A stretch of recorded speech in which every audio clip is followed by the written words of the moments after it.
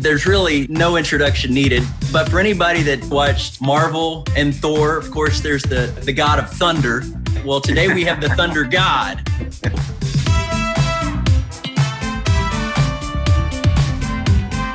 Listen in as celebrities and amazing people share how they use their influence to change the world.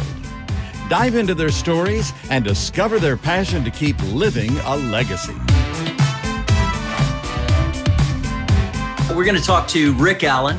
He is the drummer for Def Leppard, famous drummer with a phenomenal story. And we're also talking to his bride, who they've got a lot that they're going to share with us today, Lauren Monroe. And we're excited to have you, and we're looking forward to just having a great chat. I love the story, Eric, because the story of looking at a power couple that are really transforming and making change. That's such an important thing, Eric, as you've talked about always in your marriage, for sure, is that importance of partnership. Absolutely. You know, Lauren, you have all the dirt, right? You can fill in all the gaps here. But Rick, I would love to hear the story of how you got into Def Leppard. And cool. I'd been playing from about the age of 10. My best friend John, he got a guitar for Christmas, so I went home and asked my parents if I could have a drum kit, and the answer was no, because we couldn't afford it. But then I kept pestering them, and about a week later they said, okay, if you go for lessons. And so I ended up going for lessons with this guy, Kenny Slade, who used to play with Joe Cocker. And I did some jobs around the neighborhood, washing cars, you know, trying to help out at home. And it was great. So probably about 6 months after I started lessons, I got my first drum kit, which was, it wasn't the best drum kit, but it was fantastic at the time. And I loved the fact that I got this thing, and my parents were so supportive. And then, fast forward, I ended up playing with a few local bands. And then I was about to quit the business at the ripe old age of 14.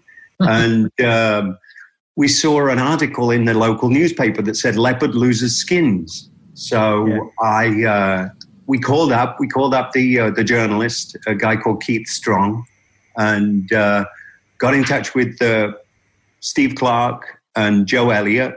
I met them a couple of days later, and we talked, and we realized that we'd probably been to all the same shows, probably stood next to each other at the same concerts. And they said, okay, you know, come down and play. So I went down to their rehearsal room, an old spoon factory in Sheffield, and the original drummer came back. He wanted his job back. Another guy came. And I was there, and they asked me, if I wanted to go first. I said, no, I'm fine. So I ended up playing last, and I got a pretty good ear, so I was able to pick up on all the subtleties and the parts.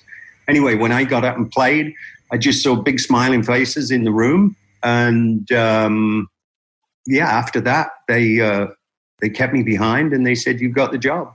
So the rest is history. Lauren, growing up, were you a fan? When did you first know Rick's music?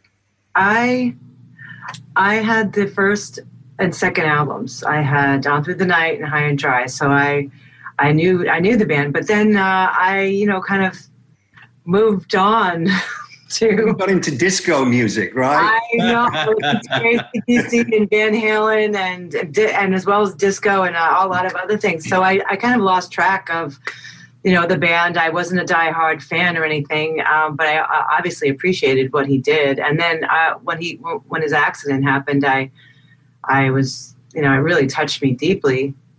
His whole story. I didn't know him then, but I wasn't a groupie or a huge fan at the time. Sorry. That's always what the wife says about someone else's, regardless of their success. Always have to keep them humble, right? For sure. Yeah. But we actually met each other through a mutual friend in, I think it was 2000, right? Yeah. We were playing in Colorado Springs, and Lauren, with her expertise, with the massage work and energy work, I really needed. I was in such a lot of pain at the time. So my friend said, "Oh, I know this girl, and she can really help you." And we met at the show that the night of the Def Leppard show, and then we worked together. A couple of days later? Yeah. And then we became friends, and life happens. Exactly. Especially when there's synergy, for sure. Well, and real quick, how long y'all been married? So you met in 2000. Got married in 2003. All right. Was that 16 or 17 years now? 17 years this year. Yeah. Wow. Yeah. So what's your secret to success? I think doing projects together, being in service together, really keeps us together. And we play a lot of music together. We do art together. We have our foundation, and I think that is something really special that you get to have with a spouse, and common interests and love for humanity. It keeps you humble and gives you a purpose in your marriage, I think, outside of just being a family, which is very important as well. Absolutely. Yeah, and it sounds like... Go ahead. No, I was going to say, most people, they know nothing about, the other person's work or, whereas with myself and Lauren, I think because we spend time at home doing things like this. Recently, we were rehearsing, doing a lot of rehearsals for this group called Palenque Arts for kids' music programs, and it was fantastic because we got to hang out at home and practice, and we got better. We got better and better as each day came in. And it's not very often you get to do things like that with your spouse, Yeah. Having common interest is something that sometimes they talk about opposites attracting. It's really the common interests that really keep a marriage going, because if you don't have those common bonds that keep you together, then there's separation a lot of times, Eric. And I'm sure you guys, Lauren and Rick, agree with me as well. If you don't have some commonality, then it's just like after a certain amount of time, where's that best friend type thing out there? And I think it's such an important thing. Yeah. Hmm. Right. As Lauren pointed out, seeing each other's strengths, and y'all feed off each other's strengths and doing these projects together and using that, and it's encouraging the other one. And that's probably the biggest thing that we've learned. So Catherine and I worked together for a couple years. She's the president of our company. And of course, and it didn't go so well. I'll be honest, it did not go so well. She came back about 3 years ago and started working. Key difference is just, recognizing each other's strengths and building that up rather than all the weaknesses, right? Because we all have both. And that's what I'm loving hearing with you guys, is just sharing those strengths and doing things together and finding the passions that you're both passionate about, like your charity. And I want to hear all about it. But first, before we get into it, right? So Rick, other than pouring sugar, when did you guys know this thing's going to work? This is big. Well, I joined the band in 1978, and we started off, doing small shows, but it got some traction in England, and then we started to get some traction in parts of Europe. But I don't think it was until we came to America in 1980, May 20th, 1980. Santa Monica Civic opening up for Pat Travers. The amazing thing for all of us was to be on stage and everybody in the audience knew our songs. And that was when we kind of went, wow, how could this be? They live all the way over across the Atlantic, and they know all our songs. So that was a huge boost for all of us, and that's when we realized that maybe we're onto something. Yeah. So now you've got a wild story, right? You're the drummer, the Thunder God, and yet you're a drummer with one arm. I'd love for you to just kind of take us through the story of what happened. But But then also I'm interested in, the mental. You had a fight. You don't just lose an arm and get back to being a world-class professional drummer without something, right? No, it was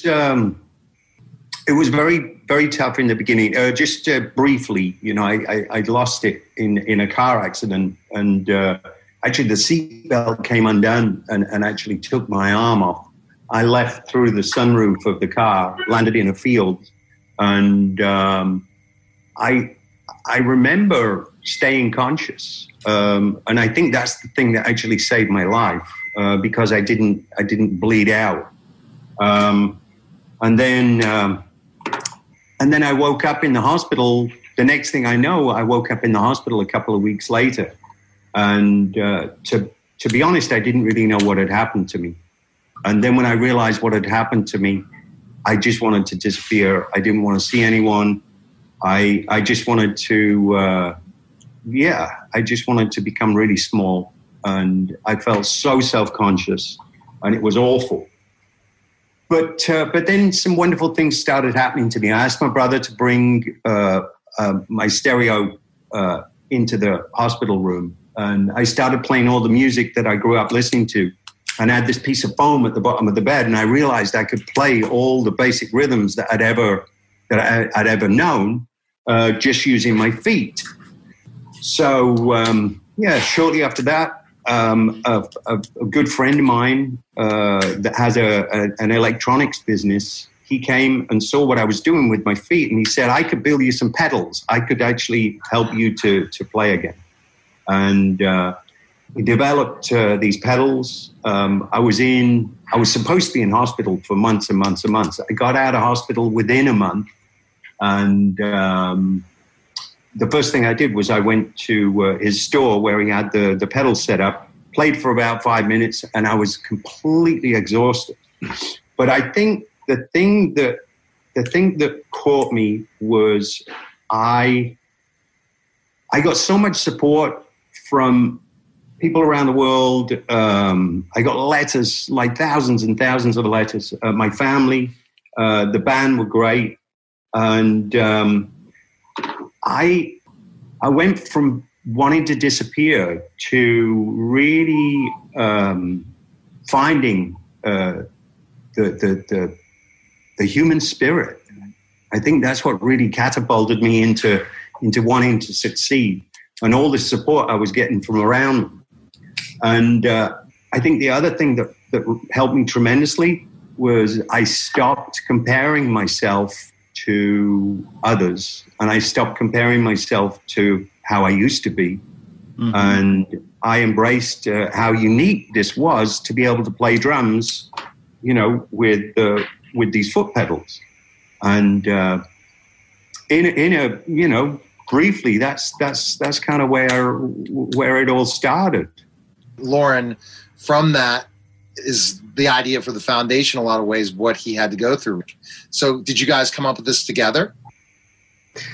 We did come up with it together. When we met, my background's in healing work and massage therapy and energy work and mindfulness practice. And I worked with people with various different experiences of trauma.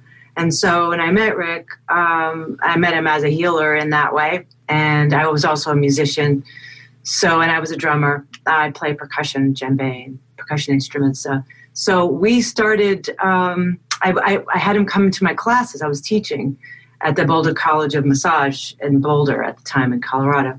So I'd have him come in, and we would create various workshops around healing with the drums and healing with mindfulness practice. And we decided to just start doing it for other populations. So we worked with kids who had disabilities, kids that also lost limbs. Come on. And we said, we need to do this. It's so effective. I mean, it didn't matter what population it was. People connected immediately.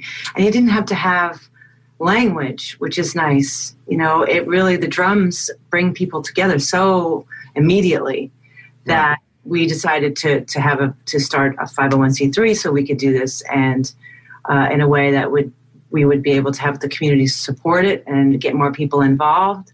And that was the start, 2001. Wow. Mm-hmm. No, I couldn't have done it on my own. She definitely gave it legs and gave it we had a common goal, but I didn't really know how to do it on my own, and I think Lauren brought that to the table. That's where the team comes in, right? Everybody's had adversity to one point or another, and Lauren, I'm sure there's a reason that you got into focusing on healing. I'm sure it's partially because you're just a great person and you love to help people, but there's a backstory behind that too, because we all have hurt, right? So when you bring that, and then Rick has his story of trauma, and the way that you two are helping people face adversity, because it's so easy to get beat down and just give up, regardless of whether it's due to a physical or mental or relational or emotional or whatever, right? So many people give up in life because somebody told them they couldn't do it, right? You lost an arm. You can't be a drummer anymore. And instead of going with that, you're like, watch me. No, that's interesting you say that. I actually had a junior doctor come in, and I was obviously very vulnerable. And this junior doctor, he just said, you're never going to wave again, let alone play the drums. And I just felt so defeated at the time. So anyway, when I became an outpatient, I saw the same junior doctor when I came into the hospital, and the first thing I did was and he didn't know, but I was about to be the comeback kid in terms of being able to play drums again. So people's recovery is complex. Maybe in a twisted way, he was something to do with lighting a fire under him. I don't know whether that was his intention, but you get all these positive comments. You put something out there on the internet, or you get all these positive comments. There's always one person or two people with a big thumbs down. It's like, and you concentrate on those people. Yeah. So he stayed in my mind, and I think he was part of what lit a fire under me, and I found that human spirit and that passion, That's so tremendous. And that's the thing, when people tell you can't, it fires me up to say, I'm going to do it. You take action it. Now, Lauren, working together with the foundation or working together as a couple, but now this EP, so it relates the music and the foundation together. So tell us who it's helping. Proceeds from the Big Love track is going through our resiliency program, but it will be helping various types of trauma communities. One is being Indigenous people who are suffering trauma and recovery, as well as our military. We work, our Project Resiliency is a branch of Raven Drum Foundation that we have. It's a program specific for veterans suffering with PTSD and trauma from combat. So that's where the funding is going to go. It's going to be funneled through those two areas.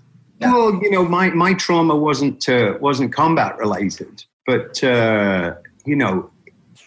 as you mentioned earlier, we all hurt in one way or another, and it could be an abusive relationship, a car accident, a sports injury, or it could be combat related.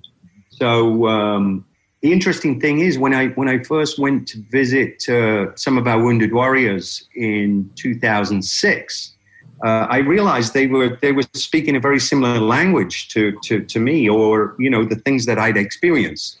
More sort of negative ways of sort of like self-medication and rage and all these things that afflicted some of our wounded warriors with PTSD. I'd also experienced. So it seemed like a good match, and I felt as though I really wanted to make a difference, in their lives and inspire them through all the gifts that I'd been given, from playing drums with Def Leppard and all the work that I do with Lauren. That's tremendous. You know, a big part of what this show is about is influencers. More so, how do you use that influence? And obviously, you guys are using it incredibly to make an impact of those who need that encouragement, which we all do, but just with PTSD, with Wounded Warrior Project, with all the others that your nonprofit helps. So my question is, you know, regarding your legacy, whether that's in music, in marriage, in life, could be any of the above, all of them. What would you like your legacy to be? What do you want to be remembered for? You go first. I guess if I had any kind of legacy, I would be being a person who could lead with love and someone who was brought people together to unify people. Yeah. Yeah, and I'd want to be remembered for bringing joy into people's lives, and sometimes it's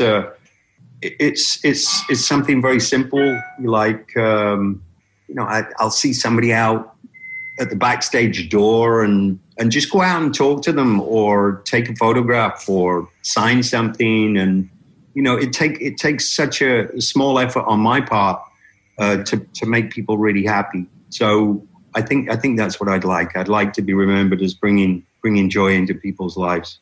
That's fantastic. And you're an inspiration.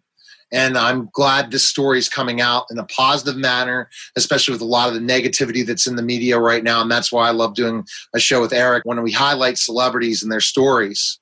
This is just a tremendous story that I never knew about. I mean, I knew about, the injury, but never what the backstory is, what's happened afterwards. And hopefully more and more people can learn this story. So Lauren, where's the best place? Find out about the foundation, the song, all that. Well, for the foundation, you can go to ravendrumfoundation.org or project-resiliency.org. Takes you to the same place. You'll learn about all the programs that we have going on and the intention and the mission of the non-for-profit.